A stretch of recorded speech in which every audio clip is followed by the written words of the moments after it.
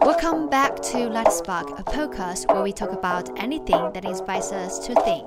I'm your host, Lynn.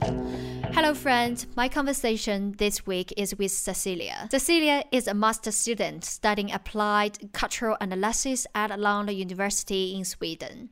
She has a BA with a major in comparative literature and a minor in political science. Now she's aiming for a PhD in anthropology. Born in Sweden, she's not only fluent in English and Swedish, but also knows Japanese to an extent. She has experience working in a variety of fields, including marketing, care work, teaching, and professional acting. And she has been very active in the social movement, calling for actions on climate change, etc. As a part of Seeking Your Passion series, this episode, we touch on a few things. We talk about her academic work and cross-cultural experiences and the most valuable lessons she has learned along the way, as well as what makes her so passionate about getting involved in the climate change movement. All right. Hi, Cecilia. How are you? Hello. I'm good. Great. Thanks for joining my podcast. Actually, it's my pleasure to have you. So, yeah, well, thank you for having me.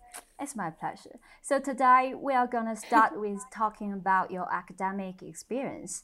Because Cecilia, like I introduced you before, you have a BA with a major in comparative literature and a minor in political science. So can you give us a clue as to what these two disciplines are actually about? So comparative literature is, it's a lot less about literature than I thought, and a lot more about history than I thought. So it's kind of like imagine having a history course, but instead of learning about in this, in these years, this and this happened, you learn about it through books. So it's kind of like, okay, so in this era, these and these books were released. And then you have to read the books and you're like, okay, so how does this connect to what happened during that era? So it's kind of like, it's kind of like history, but through books and through literature.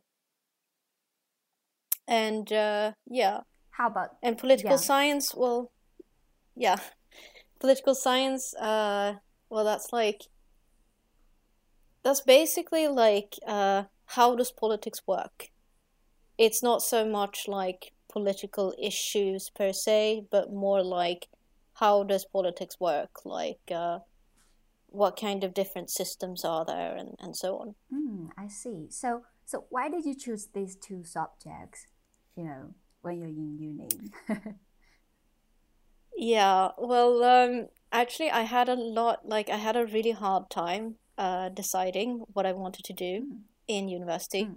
So I walked around for like ages, and I was like, because I was always stuck in this whole like, what will give me a job thought. So I was like, should I do this? Should I do that? Will that give me a job? I don't know. Will that give me a job? And then at one point, my husband said to me that, like, Cecilia, it doesn't matter if you attend something that will give you a job, because that is not what you want to do, right? So you have to do something that you want to do, otherwise you won't complete it. And if you won't complete it, then you might as well just not do it, because it won't matter. So yeah, and so then I found comparative literature, and I was like, this sounds like so much fun, and I was like, I'm gonna start studying it, and then I'm gonna until I've figured out something that I want to do. So I'm just gonna study it for a little while, and then see what I want to do. And then I ended up getting a bachelor's in it. So Got it.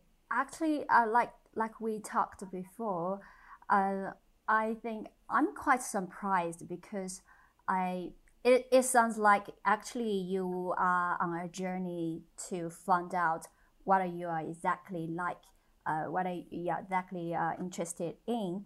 But I think, I'm surprised because I always thought that before that between the West and China, due to the differences in the education system, students in the West might have a bad idea of like what they want to study at uni. So it wouldn't be like, for example, me. I'm graduating from high school on a test-based education system and choose a well-ranked uni, and I choose a well-ranked major at that uni. So, but I actually didn't know much about the major I was about to study at the time. So, yeah, it's hilarious. But as far as I know, Japan is also a country that employs a test-based education system, and you have been to Japan before, so you probably get an idea about education over there. So, what do you think is the difference between Swedish and Japanese educational approach or philosophies behind this? Yeah, so yeah, so I gotta be clear with like I've never studied at a Japanese Mm, university, mm, so I don't have like that much insight. But the insights I got was that there seems to be very much like um it's almost like an unspoken rule that mm, as soon as you finish high school, you go straight into university. mm, And then you stay there for like 4 years, I think it is, for a bachelor's. Um, and that's not the case in Sweden. In mm, Sweden, it's more like if when you graduate from high school, it's not uncommon to take a few years to like, I don't know, work a little, travel a mm, little, maybe reading some course that doesn't really have to do mm, like that won't really get you a degree, but it might be fun and so on. mm, And then when you have sort of figured out that this is what I want to do in life, mm, then you start studying. Um, so yeah, mm, so I think that in Sweden, like in Swedish universities, there are a lot more varied ages. I have the feeling, um, because some people they do go straight from high school into university, and they'll be like 18 when they start. But some people they work and work all their lives, and then they find out that wait a minute, I want to study this thing, mm, and then they end up in the same class as the 18-year-old, even though they're like 35. So mm. yeah. Actually, I like this idea because when we don't know what you exactly want to do, actually we just try different stuff. Like you said, I think it is a good approach, to find out what's your passion, what you are interested in. Because actually, what you are saying about Japanese education there is quite similar as Chinese education here. We just, we go for the university after graduating from high school because we made a lot of efforts for uni, so we have to go for one. I think it's quite different, but I think it's really good approach and idea. Like you try something around, so you find out what you really want to do. That kind of stuff. It's really great. Okay, so we are talked about your undergraduate degree. How about your master degree? I mean, why did you choose applied cultural analysis for your MA? um yeah. Yeah, I kind of ask myself that sometimes too, but Go ahead. no, but I was yeah, like when I was doing my bachelor's, I was still also kind of trying to figure out like what do I want to do after this, like and I kind of figured out that I kind of want to study all my life. So that's when I sort of figured that maybe I should do like a PhD. Hmm. Um and possibly like pursue an academic career. And so I started looking around for different masters. A lot of them are like, either we prepare you for a work life or we prepare you for a life in academia. And this program was kind of like, it was sort of in the middle, because it was kind of like, it seemed a lot like, oh, this will get you out on the working market, this will get you a job. And then there was this like Q&A meet with some of the teachers, and I went there and I asked about the prospects of getting a PhD. And they were like, yeah, well, actually, this kind of surprised us, but we have a lot of people who get a PhD after this. So I kind of figured that, okay, so if I take this, like I was pretty sure back then that I wanted to do a PhD, but I was also sort of aware that, okay, when I have finished, like in 2 years, I might not want to do a PhD anymore. So I was kind of like, it's probably good for me to have sort of both of these doors open. Right. So that's why I picked this. Oh, got it. So what exactly is applied cultural analysis about? I think my guest for the first episode of Seeking Your Passion series E has already shared some of her insights on this question, but I'd love to know what do you think. So can you give us a few examples to illustrate this?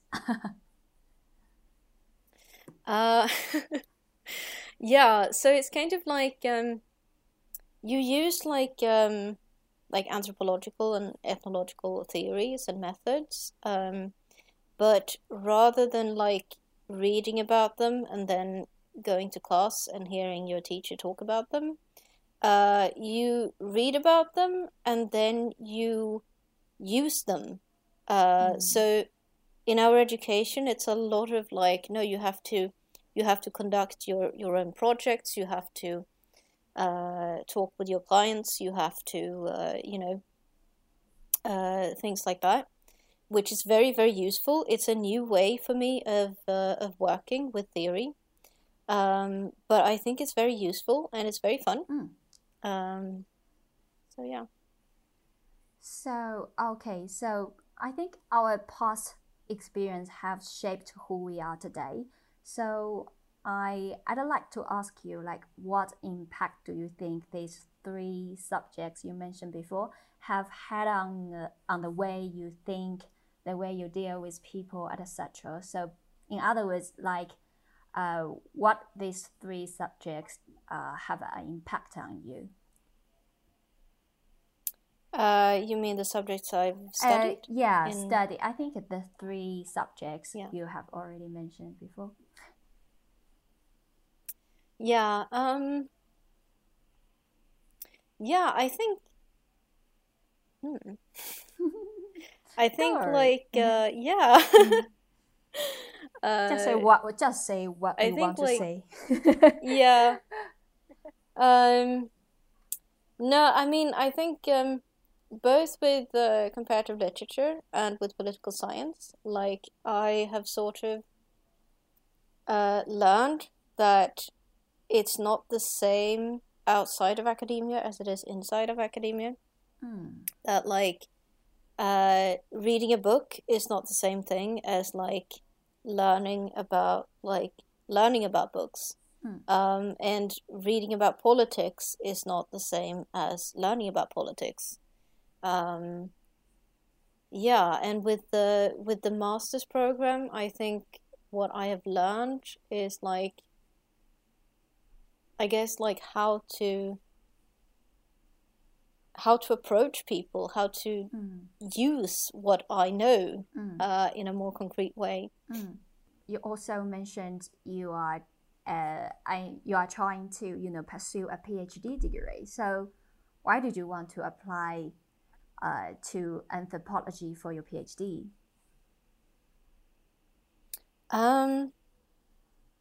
I think anthropology is first of all, it's very much connected to my master's degree. because we are using like anthropological theory and a lot of anthropological methods. And also it's such a multifaceted subject. So it's kind of like I can do a lot of things within anthropology that are very different from each other. Yeah, I'm actually very interested in like video game studies, which you can do if you have like, yeah, if you have like an anthropological background, you can do that. So all right, so since you mentioned the video game, so you I think in the bio you sent to me, you just mentioned you have, you are very close to doing education in programming, system development, or something else that could have worked at a video game company. So so why did you interested in video games, and what exactly happened here? I mean, I think I always have like an interest in storytelling. Like since I was a kid, I used to read a lot of books, and I was always playing video games like since I was a kid. So I think it's the whole like storytelling part that speaks to me. And when I got older, I was kind of like, yeah, maybe I should do that. Maybe I should go for like a video game, uh, video game developer. Maybe I should go down that path. And I did apply even, but then I withdrew my application, and then, I was, and then this whole thing happened with like, oh, I'm gonna try study comparative literature for a little while, and just see what it's like, and then I ended up having a bachelor's degree in it, and then but yeah. I see. I guess that's what happened. I see. Because actually, I have talked about the video game with Cecilia before, and actually, I found out the game I recommended you is called. I found out it's called Plague Inc. I mean, Oh yeah, Plague Inc. Actually, yeah, that one. yeah, it's a real-time strategic simulation video game. So your goal is to spread the virus you have calculated to the whole of human being. So Yeah, I think it's a really good video game. I think, even though it sounds very evil, because your goal is to bring about the extinction of the whole of humanity. But to be honest, I learned a lot about the medical knowledge of different virus and policies of many countries, etc., while playing this game. So I think for a good game, which is actually designed for a particular wide range of things, like, you will have to think about cultural, social, historical, and political aspects on it. So I think it's a really good area to study. So just go for it. I really look forward to your study and research about it. Okay, so yeah. great. And I think we talk back to your PhD. So what have you done to prepare for this? Like, Yeah. So what I've done is that I have applied for a lot of different positions as like research assistant and so on, with very little luck. But but I've also actually partaken, not as an assistant, but as a research subject, sort of, in various like different research projects and so on. And that's because I think like one of the most important things when you want to do a PhD is to like, get contacts within the academic world so that people know who you are and that people know that you exist. I've also something I did was that I talked to my teacher and said like I want to do a PhD because like my teacher has done a PhD. So it's like I can just ask him like, how do you do it? What should you think about? How should you approach it? And he has also been you know, accepting PhD studies students and supervise them. So it's kind of like he had a lot of good, you know, tips on what I should do and what I should think about and so on. It's still very confusing to me how I should actually do it, but I guess that's part of the process as well. Don't worry, you can do that. I really hope everything goes Thank well you. with your PhD application. Okay, so Thank you. we've talked about your academic experience, and actually, Cecilia, you have a great variety of work experience, including marketing, care work, teaching, and professional acting. So, which one do you enjoy most, and why? I think that's a difficult thing to answer because like they have all been so different Yes. in different ways. Like I guess like I mean I guess people sort of would expect me to say that the acting stuff that was the most fun thing I've ever done, and it is very funny to do acting, but it's also very stressful and it doesn't pay well, and it's like very, you know, you get very like sort of exposed to the industry. There aren't a lot of you know, unions for people who work within the arts and so on. So there are ups and downs with everything. Working as a professional carer, that was very stressful in a lot of ways, but it was a very different kind of stress because it was always like, okay, I know that this job will, like, you know, I will always have this job. I will stay at this job. It won't go away, and I do have my rights, and I do have, you know, things like that. But the job in itself was very stressful sometimes. Because since you did a lot of different work, so I think you must learn a lot of from different work experience. So what are they? What do you learn the most important thing from different work experience? Hmm. I don't know. Like, yeah, it's difficult to say because you learn difficult things, right? From difficult, Exactly. Yeah. you learn different things, I mean, from different places. So when it came to like the professional carer thing, that was a lot about like communication and actually like seeing for somebody's needs and, you know, staying like, you know, communicating with a person on their sort of um, on their level, sort of in a whole different way, because it's kind of like when I talk to you, it's kind of like it's pretty. I can pretty quickly, you know, make like a small talk and a conversation about like everyday stuff. But if I had to be in your home all day and follow you in your every step, as I do when I work as a professional carer, then we need a whole other type of communication because we do a whole different kind of thing, right?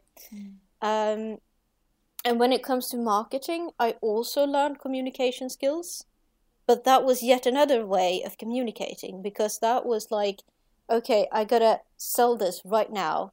I gotta pitch it in like 10 seconds. And I gotta, you know, I don't need to know the people beforehand. I just need to pitch in the stuff that I'm selling. So yeah, that was different. I see. So, do you think there should be a definite connection between the, subject you study at uni and the industry you eventually choose to pursue? Or would you think that you would feel a bit of, sorry, because after all, spend a lot of time studying a subject. Just think of all the days you stay up late in the library working on your papers. So I mean, yeah, we spend lots of time and effort, made a lot of efforts on this. But now you are working in a position that is not related to what you learn in uni. So how do you think about it?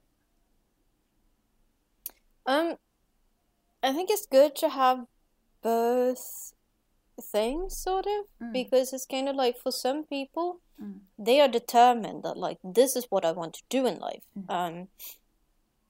For me, like a few years ago, I was thinking I'm going to want to work with video game development. I'm going to want to do that my whole life. And then I was kind of like, but is that really what I want to do, my whole life? Or is it something that I feel like this would be cool to do right now, but in like 15 years, I might be so bored with it that I want to do something else. And that's why I decided to do something more like general, and study something more general, which was like, okay, this can lead to a job, but I don't really know what kind of job and so on. So I think for some people, it's very clear what they want to do. For others, it's not as clear. So I think it's good to have both options available. I see. Actually, I totally agree what you said, because for me, take example, actually, when I went to the university in my undergraduate degree, actually I chose material chemistry. And although I told people just, I really hate it. But actually at the moment after I graduated from high school, actually I kind of like chemistry, because, I got a lot of inspiration from my chemistry teacher. So I actually like the science and like chemistry, So, but after 4 years of studying, material chemistry, I found out actually it's not I want to do. I think that's because I'm growing up. I just found out I've changed, and I found something else I like. So I changed my major to the journalism. So yeah, I think this happened. So basically, and it's hard to tell people, like, you have to figure out what you like right now, because people change all the time. So I think you make a brilliant idea here, and yeah, I totally agree with you. So Thank you. so what's your strategy for a career plan? Do we have one? I don't have one. But you definitely have like some kind of strategy for plan, Just share with us. I mean, yeah, like, it's kind of like at this point, I want to do a PhD. Like, that's my goal from now. But I'm always like, because I'm like, I've tried to be like, it's the same thing about the video game developer thing. That was something that I thought I really want to do this. But then I thought, do I want to do this in like 15 years? And I was like, maybe not. And that's sort of like when I figured that out, I was like, maybe that's an approach I should have. So for now, it's kind of like when I started university, I was pretty sure that, okay, I think I want to do like an academic career. I think I want to pursue that. But I was also kind of like, but we'll see in a year, And then next year I was like, I still want to do an academic career, but we'll see in a year, And right now I'm at the point where I'm like, I want to do a PhD, but we'll see after I do the PhD if I still want to do an academic career, or if I want to go do something else, So I think my number one tip is to be like, think about what you want to do right now, and then think, will I want to do this in like 20 years? And if the answer is, I don't know, but you want to do it now, do it, and then see next year, do I still want to do this? If the answer is yes, go for it. If the answer is no, find something else. Okay, so nice strategy. And so we talk about your strategy for a plan, and now I think I want to ask you another stuff, something like time management, because I found out you like to play music. You know, you play a lot of instruments, including piano, guitar, and cello, and you write songs, and you are playing in the symphonic orchestra. You've also been engaged in a women's choir in London, I think, and joining London Students' Theatre. In addition, you participate in some volunteer work. So it seems you really have very wonderfully varied and colorful life. So how do you balance all of stuff, like your life, your study, and your work? I don't know. You don't know. I don't balance it. You should know. It's all chaos. No, but yeah. I mean, I think it's important to sort of find where your limits are, and to sort of schedule in. Like, if you have very little to do, you don't have to schedule in like free time where you don't do anything. But I think a lot of people disregard the importance of actually scheduling in time in your life where you do nothing, where you are just being very unproductive. So that's something that I try to do. Like, I schedule in, it doesn't have to be long, but like, you know, 1 week, like 1 evening in a week, I want to just sit by myself and just do nothing, you know? I see. So I think that's important to keep. Like, will you follow kind of like to-do list or something like plannings on your calendar, something like that? Yeah, I do. I try to plan as much as possible and to keep track on what I do. Yeah, I also try to set up like some goals sometimes, because sometimes you just do things just because you have to do them, and it doesn't lead anywhere. So that's why I try to set up goals instead. All right, great. And so let's move to the biggest part of this conversation, climate change.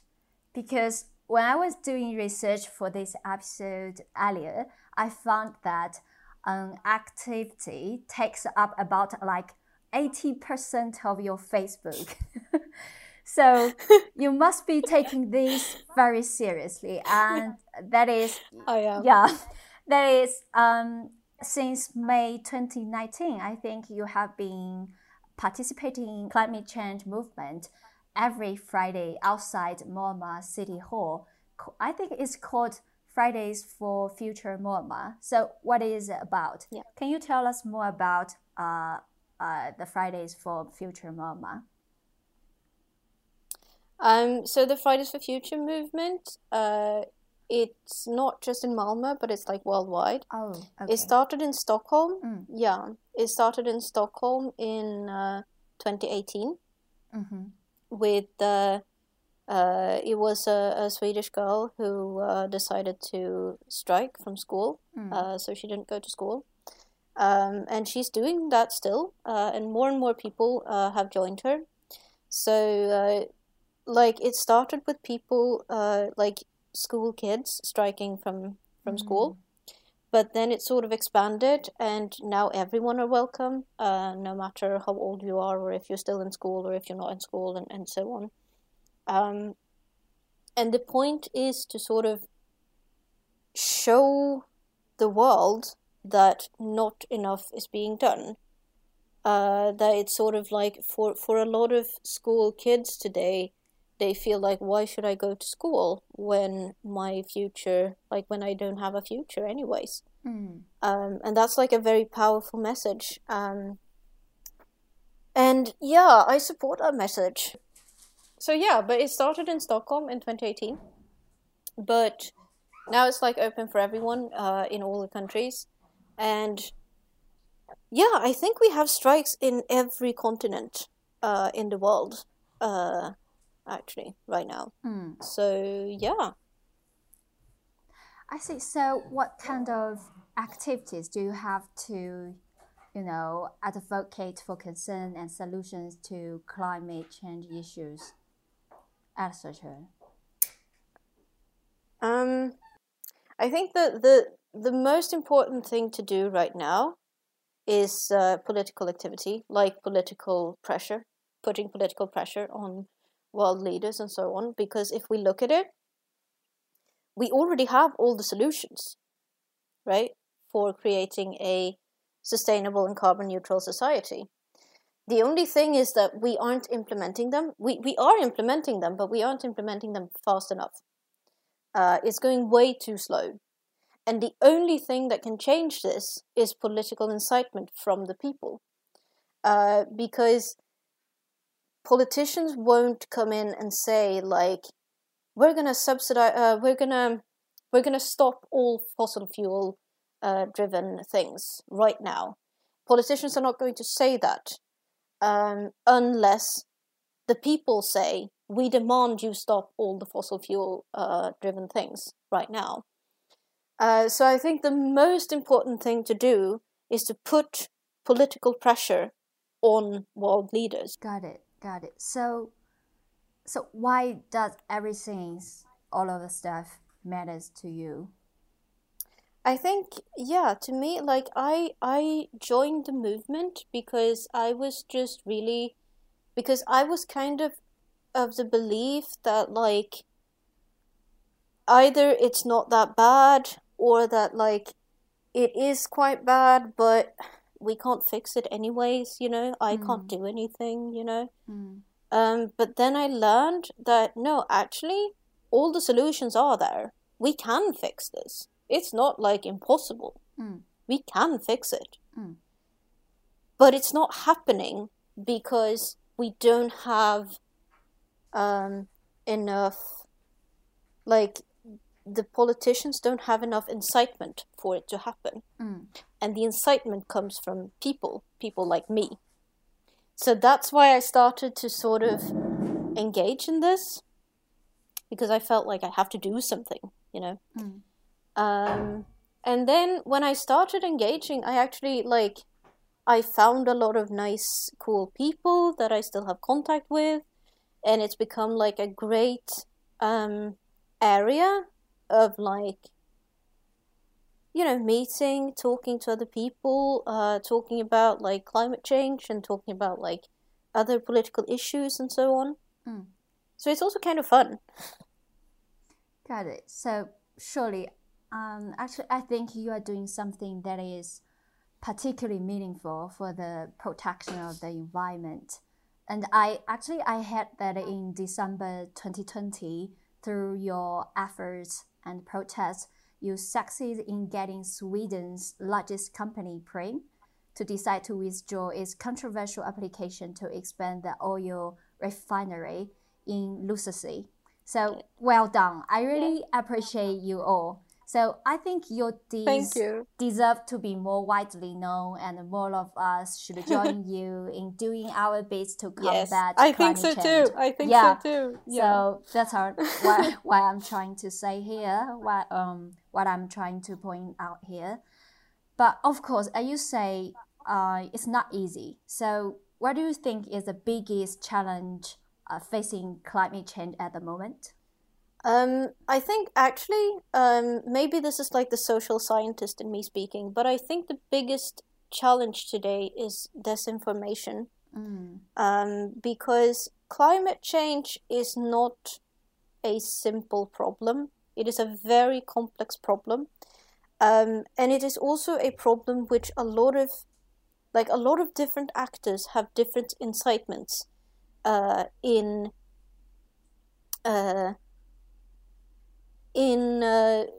either stopping climate change or fueling climate change.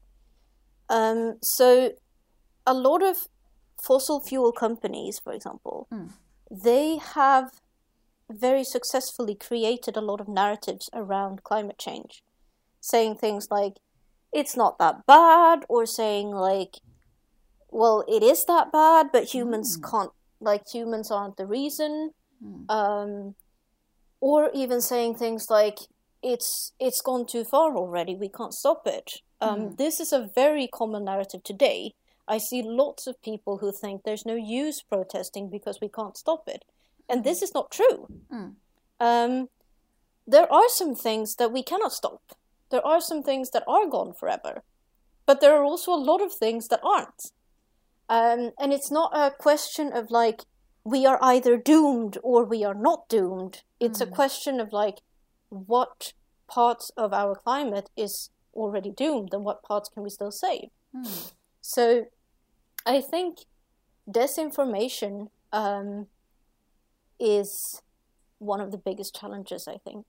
I see. So because it stops people from protesting. Got it. So how do you think we should tackle this issue? Like, because you mentioned maybe... yeah, well... Go ahead. Yeah, go on. I mean, it's a difficult thing to answer, right? Because I'm not a climate scientist, so I don't really know how exactly this should be. But you are very involved in these kinds of movements, so I think you kind of get a better knowledge than the others who, they just don't realize this kind of issue. So I think you can give them some, your thoughts I think on the that. best... yeah. I think the best thing to tackle this is to sort of... Well, first of all, we need to speak clear about the fact that this is not a clear issue. There is no, like, ultimate, tipping point where everything will go to hell no matter what we do. There is no, like... I mean, it's like I said, some things are already lost forever. Other things are not lost forever. And this is the whole thing, like, people love asking scientists, like, is it too late? Are we doomed? And scientists always say that, well, that depends on what you mean with doomed. Because some things won't go back to the way they used to be. But that doesn't mean that we're doomed, And for some people, like, a climate disaster is already the reality, sadly. Some people are already suffering greatly from climate change related issues in the world. And for them, it's already, they're already doomed, sort of.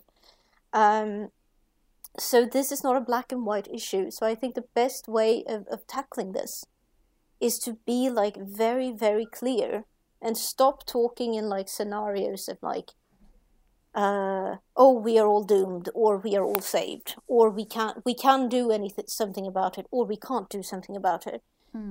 Because it's not that simple. So, yeah. Got it. So I just love the message you put out there. So for a global challenge such as, for example, like the climate change, I think we really need all of people's efforts. We really need, come together and work this out. So I think it's really important to make everybody getting involved, because actually it's a global challenge for everyone. So I think everybody should really get involved in this kind of stuff. So you are great. Yeah. And so thank you. What do you think are the impacts of the COVID-19 on global environment? Yeah. So that, I think that's also something that is very, like, local in a way. Like, for me, who lived in Sweden and, like, in most of Europe and most of the Western world, I think, since people stayed indoors all the time, emissions went drastically down. And that was, I don't know, good for the environment, at least temporarily. But I think the best thing about the COVID-19, or like best thing about the COVID-19 impact is that it proved to the world that we can do enormous global changes in a very short time. That is entirely possible. And so I think because what we need to do to solve climate change is to do things that we've never done before in the history of mankind. And what we did during the COVID-19 pandemic was that we put everyone in the world in a lockdown, basically. And that is also something that we've never done before in the history of mankind. So it sort of proves that just because we've never done it before doesn't mean that it's impossible. So that's something that could be good. However, the COVID-19 pandemic turned out to be in many countries like a democratic problem, which made it difficult for people to protest. So of course, there wasn't only good things about the COVID-19 pandemic. There were, in fact, a lot of bad things. I see. The COVID-19 pandemic was like 90% bad things. That's what I want to be clear about that. I see. Yeah. I get it. But I'm want to ask this question because actually I watched a documentary. I think it is filmed by BBC or something like that. Basically, they just they documented like since 2020 when the first outbreak in Wuhan, and after that they keep documenting how the lockdowns and all of kind of restrict policies, they just keep the people. I think somehow it does like cut down a lot of humans activities. So that means somehow they give the environment a little bit take a break, something like that. So actually, according to the documentary, I think from 2020 to the 2021 for a year of pandemic, actually our environment is getting a little bit better than before. So yeah, I know, I totally agree with you, like pandemic is like 90% bad, but somehow it did it's very it's sometimes it make me think very sad because it can make us to see clearly like what our human beings activities made such a huge impact on the environment. Once we stop, environment is getting better. So it's so hilarious. So we really have to think about it and what is wrong we've done, what we have done to our earth, something like that. So I think it's really it's something that we really have to think about it. Go ahead. It's quite scary when you it's quite scary when you think about it, how like one species can make such huge changes to the planet and to the environment. Yeah, exactly. And it's also kind of like because the emissions in 2020 the emissions actually lowered enough. Like if we want to stay on hold with the Paris Agreement, we need to lower our emissions that much every year. And that it's very easy to go into this thought of like, oh my God, do we have to live in lockdown for the rest of our lives? And I don't believe that, I don't believe we have to. But we believe to do something on that scale, it sort of gives like, it sort of becomes like a good counterpoint of like on what scale we need to act. Because a lot of the times I hear things like, oh, but we do things for the environment because, we sort our trash nowadays and so on. And it's kind of like, no, but that's not enough, So, yeah. Yes, yes. So anyway, I think a global challenge like climate change requires global cooperation, I think. So basically, everyone just have to, make an action to get involved in this. That's the main point, I think.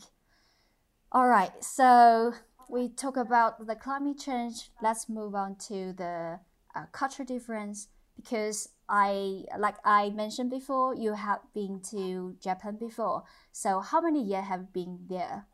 1.5 years in total. Oh, so why Japan?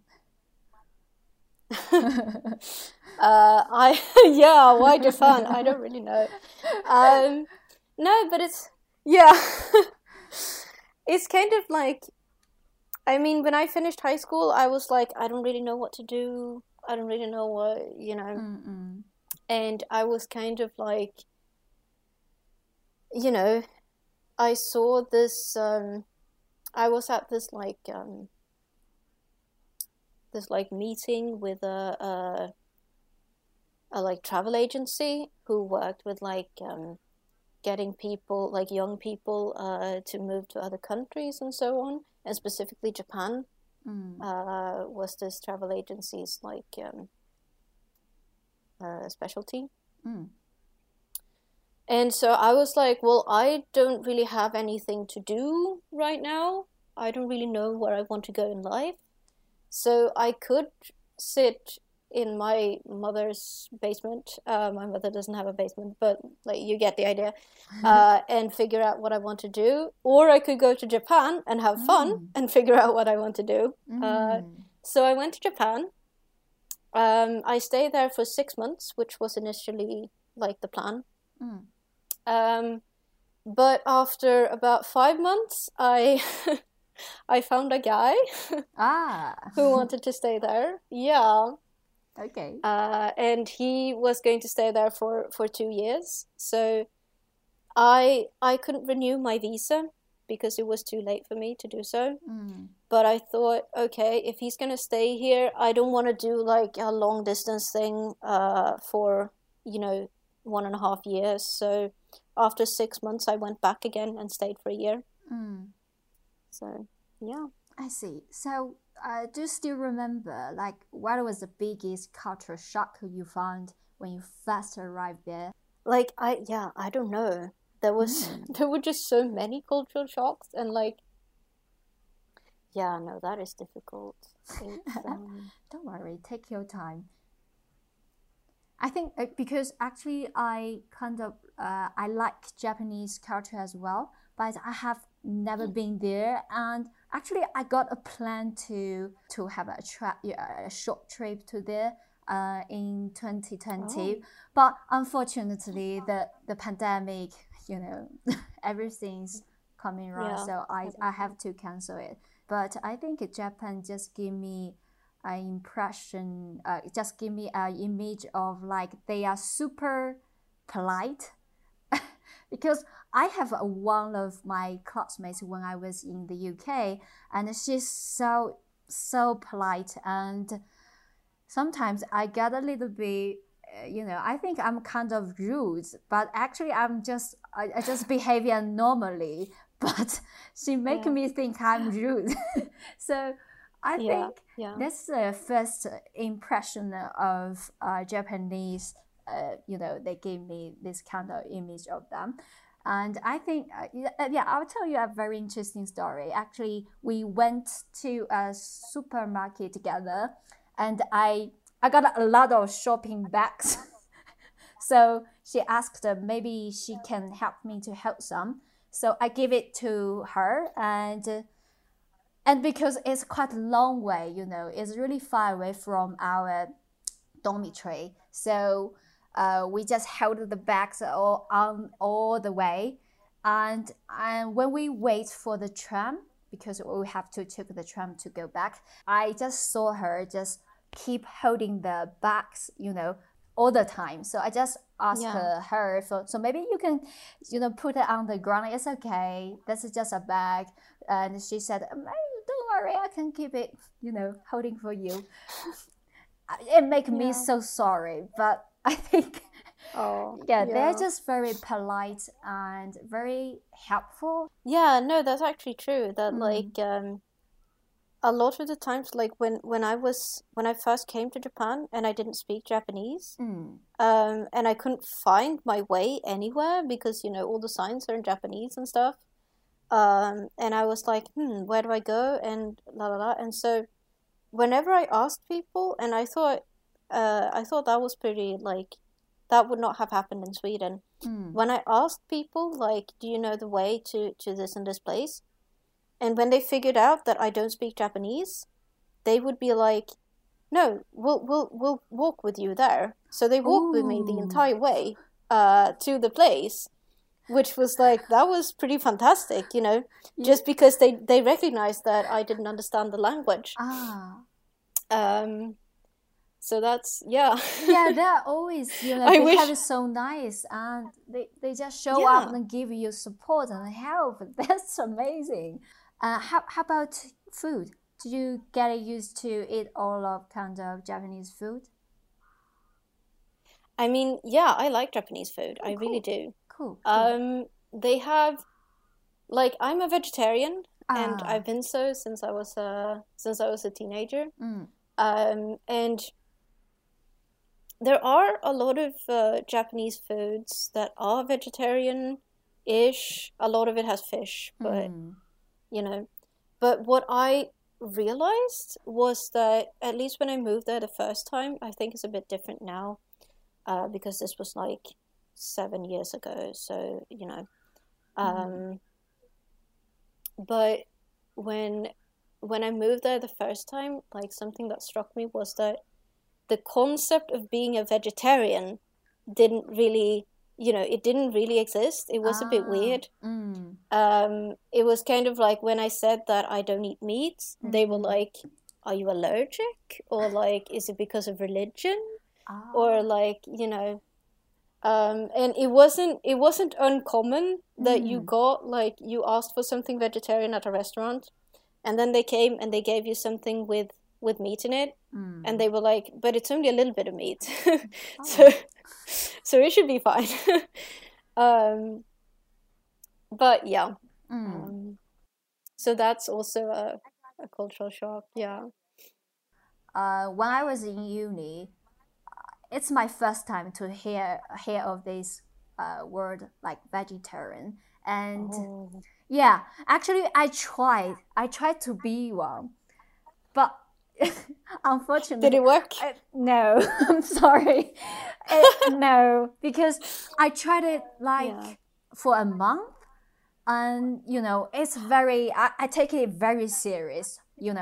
I checked Yeah. online like how to be a proper vegetarian and what kind of food you can't eat, what kind of food you can Yeah. eat.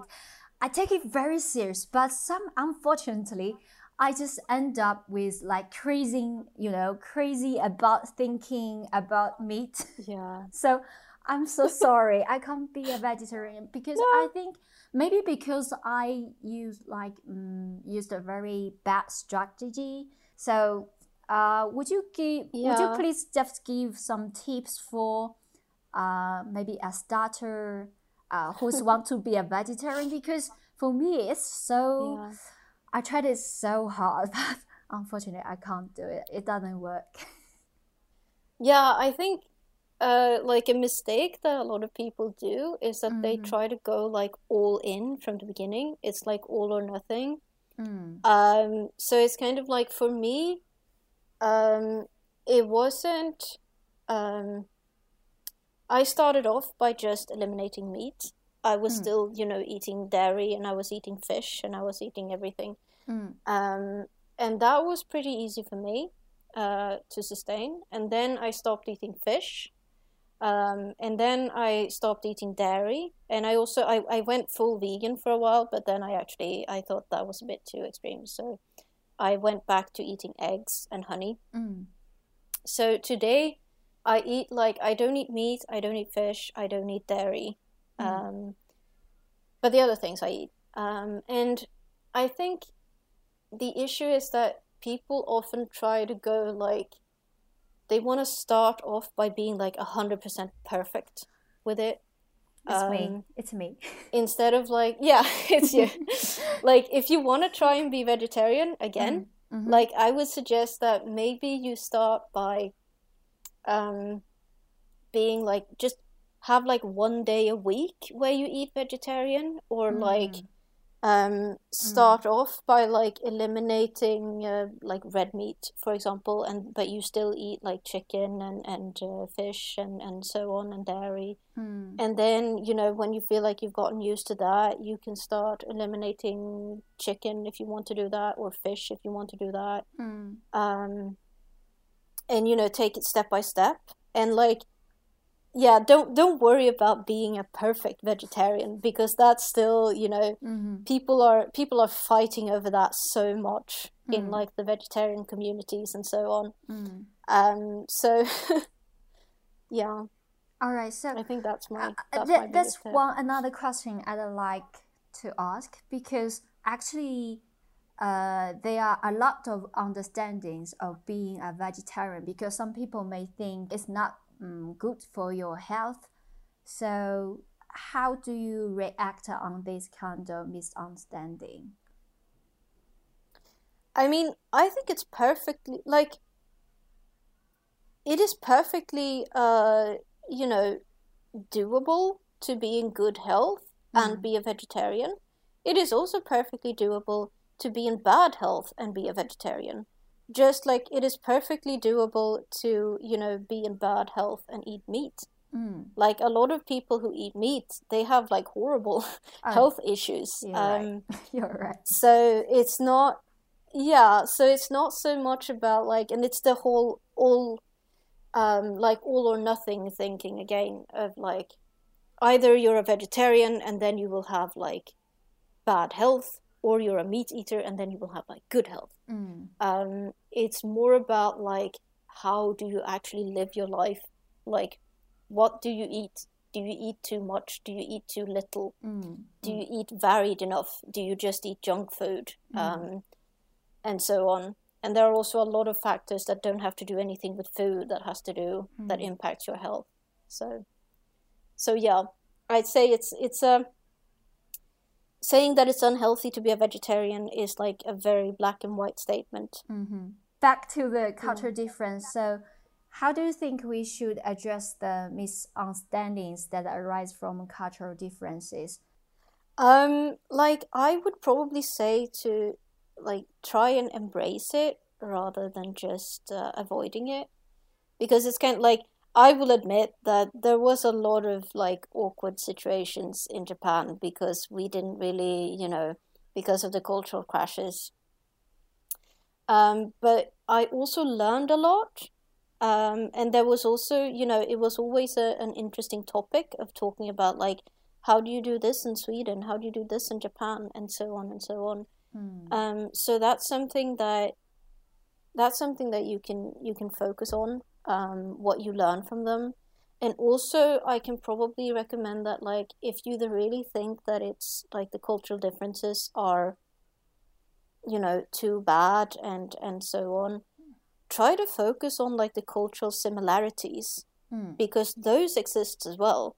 Like, we are all human, so we have similar you know, similar points, and we have like, yeah, we have similarities, even if it may not seem like it initially. So try to look for similarities if you think like the cultural differences are too much. So, because sometimes you can really feel like an alien. Yeah, exactly. So do you think Sweden is it a like inclusive country? I think Sweden likes to think of itself as an inclusive country. It's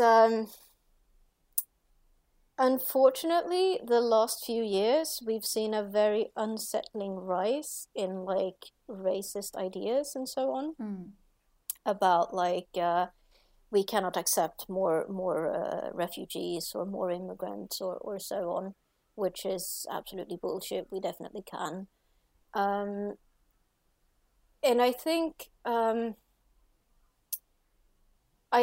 Sweden, yeah, I think it's a country that wants to see itself as inclusive, but in reality, not so much. We have a bit of problems with integrations and so on, so I don't think we're as inclusive as we think we are. I think actually, if you want to know how inclusive a country is, you should always start by asking like the immigrants, because they will know exactly how inclusive they feel and so on. That's something that I miss sometimes when I look at like all of these debates, because there's a load of debates in Sweden about like immigrants and like, should we have them here, should we not have them here, should we, and every time in these discussions it's always a bunch of like native Swedes who makes so many assumptions about like who these immigrants are, where they come from, how they live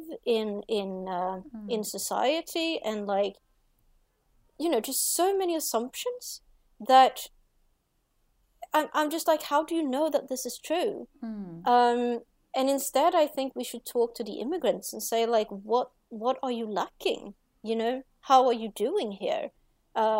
Is it okay to live here? Would you rather live somewhere else? What do you think is good? What do you think is bad? And so on. So, yeah. Because I do think that a lot of countries have more issues with integration and inclusiveness than they want to admit. Thanks, Cecilia, for sharing us this kind of your opinion, your thoughts on the cultural difference. And let's move on to the last session, quick Q&A. So basically, I will ask you like several questions. So please just answer me as soon as possible. Okay, great. So the first question, okay. What advice would you give to your younger self? Can I answer this quickly? I don't know. Yeah, I would probably say like, don't worry so much about like, you know, like think more about what you want to do and not so much about what others want you to do. That's probably my advice. Okay, cool. So second question, what's one tip for someone who's looking to study applied cultural analysis? I'd say my greatest tip is that like, be sure that you are very comfortable with English, because the education is in English and it is difficult English. So be confident in your English abilities. Nice. Okay, third question. Who would you say had the biggest influence on your career, probably, and why?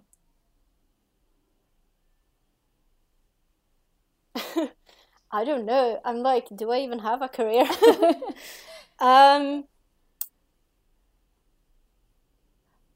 Or maybe someone like have the influence on you. You know, the process you are trying to build one. Yeah, I mean, I'm trying to do a PhD, right? Yeah. So I would say that the people who have the most influence there are probably the people at school. Or you know what? Actually, I think my friend who has done a PhD, I think she is the one who has influenced this the most.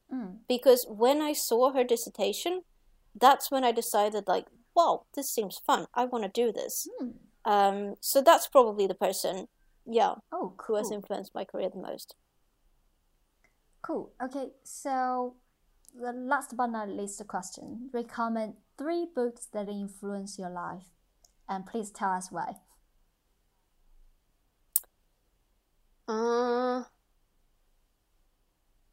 It's hard. Okay, to pick up I would 3. say, yeah, it's hard. 3 books. I would say The Wind-Up Bird Chronicle by Haruki Murakami.